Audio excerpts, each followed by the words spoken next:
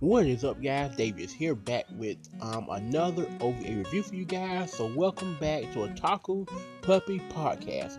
Hope everybody's having a great Monday so far. Hope you had a great weekend as well. My weekend was pretty decent. Haven't done a whole lot. Um, was considering going to Atlanta this past Saturday for a 17 Cup Sleeve event. But didn't really go, and I'm not going to that. But other than that, didn't really do a whole lot. Weekend's been kind of just chill. Was happy to be off today. So if you're off as well, I hope you're enjoying the holiday. Hope you're having a great rest day. But yeah, so other than that, I will jump right into the OVA review. Thank you guys again for joining me. I just want to say as well, thank you guys for listening. My numbers have gone sky high, like recently within the last month or so. Like they're jumping up. So I really enjoy that. So thank you guys for listening. I really appreciate it. So yeah, I'm back with another OVA review for you guys today. And today's OVA is one that I found by pure accident, but I'm glad I did. And this OVA is called Fake. Fake is a 1998 OVA, and it is licensed by Media Blasters, which explains why it was dubbed, because I watched it dubbed on YouTube. So it is licensed, which is great, because hopefully I have a DVD, because I need a DVD of this anime. Alright, Fake. The gist of Fake is about two New York detectives. There's D and there's Ryu. Ryu, who is actually Japanese American, but he doesn't look Japanese. That plays into the anime later on in the anime. But they're two cops from New York, and they're both gay. Well, at least D is anyway. Ryu is, but he kind of tries to play it off a little bit.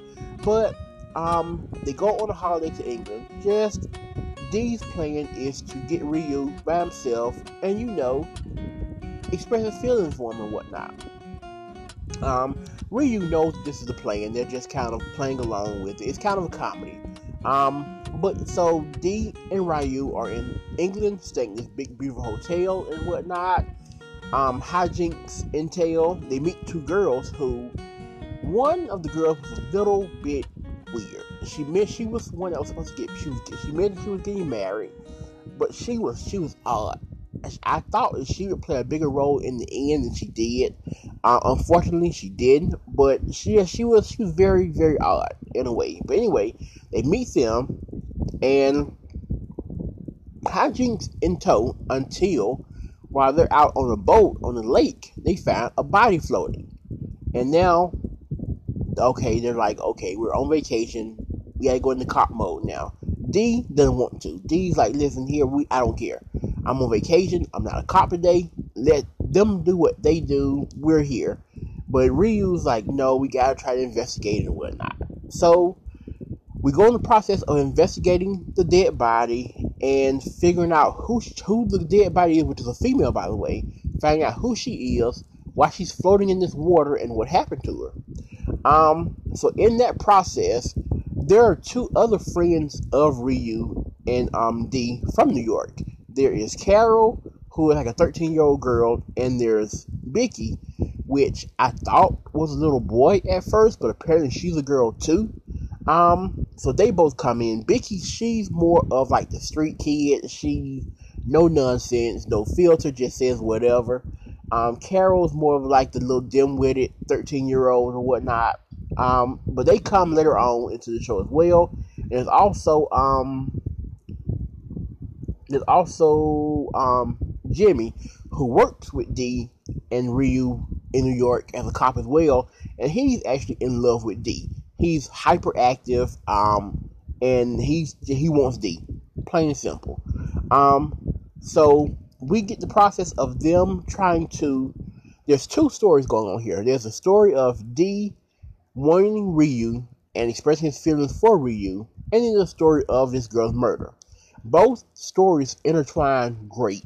It's very well done. And we find out later on, I don't want to spoil it in case you do decide to watch it.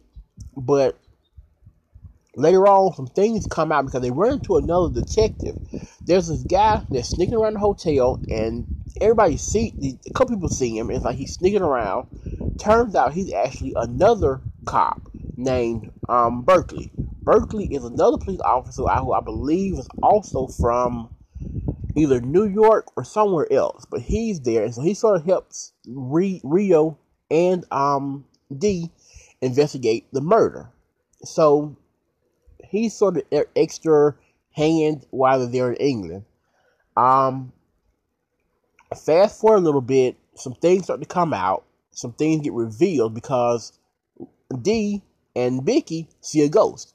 They're like, okay, what's going on? There's this girl, she's a ghost. Why is she a ghost? They're freaking out. And then they see a picture hanging in the hotel behind the desk. The girl in the picture, guess what? She's the ghost. Okay, we're piecing it together now. Found out she's actually the daughter of the hotel owner. His daughter got killed, and so he has a picture of her. Fast forward later on, more things get revealed in the middle that you didn't really expect coming. There's also a really sad part in here because a couple characters die that I didn't like. I mean, I didn't expect that, and it was pretty sad. That was a pretty sad moment, I'll admit. And then I'll leave out everything else that happened, the revelation that comes out at the end. I'll leave that. But yeah. Then we kind of fast forward, after everything's kind of solved, we fast forward, Ryu and D are still no closer to being together. The relationship's still kind of like, I like you, I know you kind of like me too, we're just buddy or whatnot. It's a buddy cop anime for the most part. And they head back to New York. They head back to New York to find out that their boss has quit because he just tired of dealing with them. He gets a promotion or asks for another job somewhere because D and Ryu are all over the place and they're bananas. Then you have Jimmy, who is also equally bananas. He comes in just full force, and so he's just like, I gotta go. This is not gonna work. So he got promotion and he's gone. Guess who's the new what is it? The new chief of the station.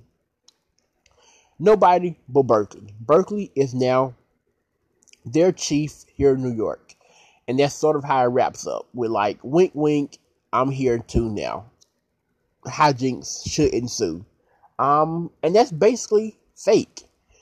I love it. I absolutely loved it. I thought it was a great OVA. Like I said, both storylines of the murder and the love interest intertwined perfectly. Nothing felt overly forced. Nothing felt like it needed more added to it. Both sort of had their role in the show, and it intertwined and it worked. The character-wise, everybody has personality. Everybody's a little bit different. And it's just a lot of fun. I thoroughly enjoyed it. It was dubbed, which was great. The dub was, it's 1980s dub. 1990s dub. But other than that, it was really, really good. If you enjoy buddy cop stuff like, I don't know, buddy cop shows or Rush Hour or anything like it's very buddy cop you'll love this. It was really, really good.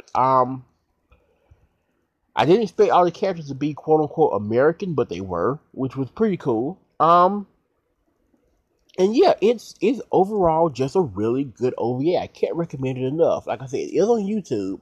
If you put in fake anime OVA or whatnot, it's there. I'm sure it's on a lot of fan sub sites, so you'll be able to find it there. Media Blasters, it is licensed, so I don't know where you find that at, but they have it also. But yeah, I gave it a 9 out of 10 on my anime list. I absolutely love it. I thought it was brilliant and great.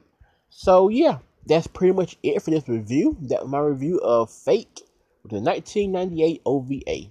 So again, thank you guys for listening. Hope you guys enjoy this. And as always, I have merch now. If you want to check out my merch, check out Zazzle.com. That's Zazzle, Zazzle.com/otakupuppy. Check it out there. Let me guys know what you think. And yeah, until next time, I'll be back with another anime news hour for you guys. So yeah, until next time, Maho out.